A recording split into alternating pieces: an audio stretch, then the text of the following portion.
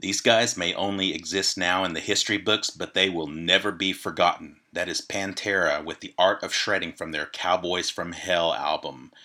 May the Abbott brothers rest in peace, and a big thank you for what you've given the world from all the time that you were here on Earth.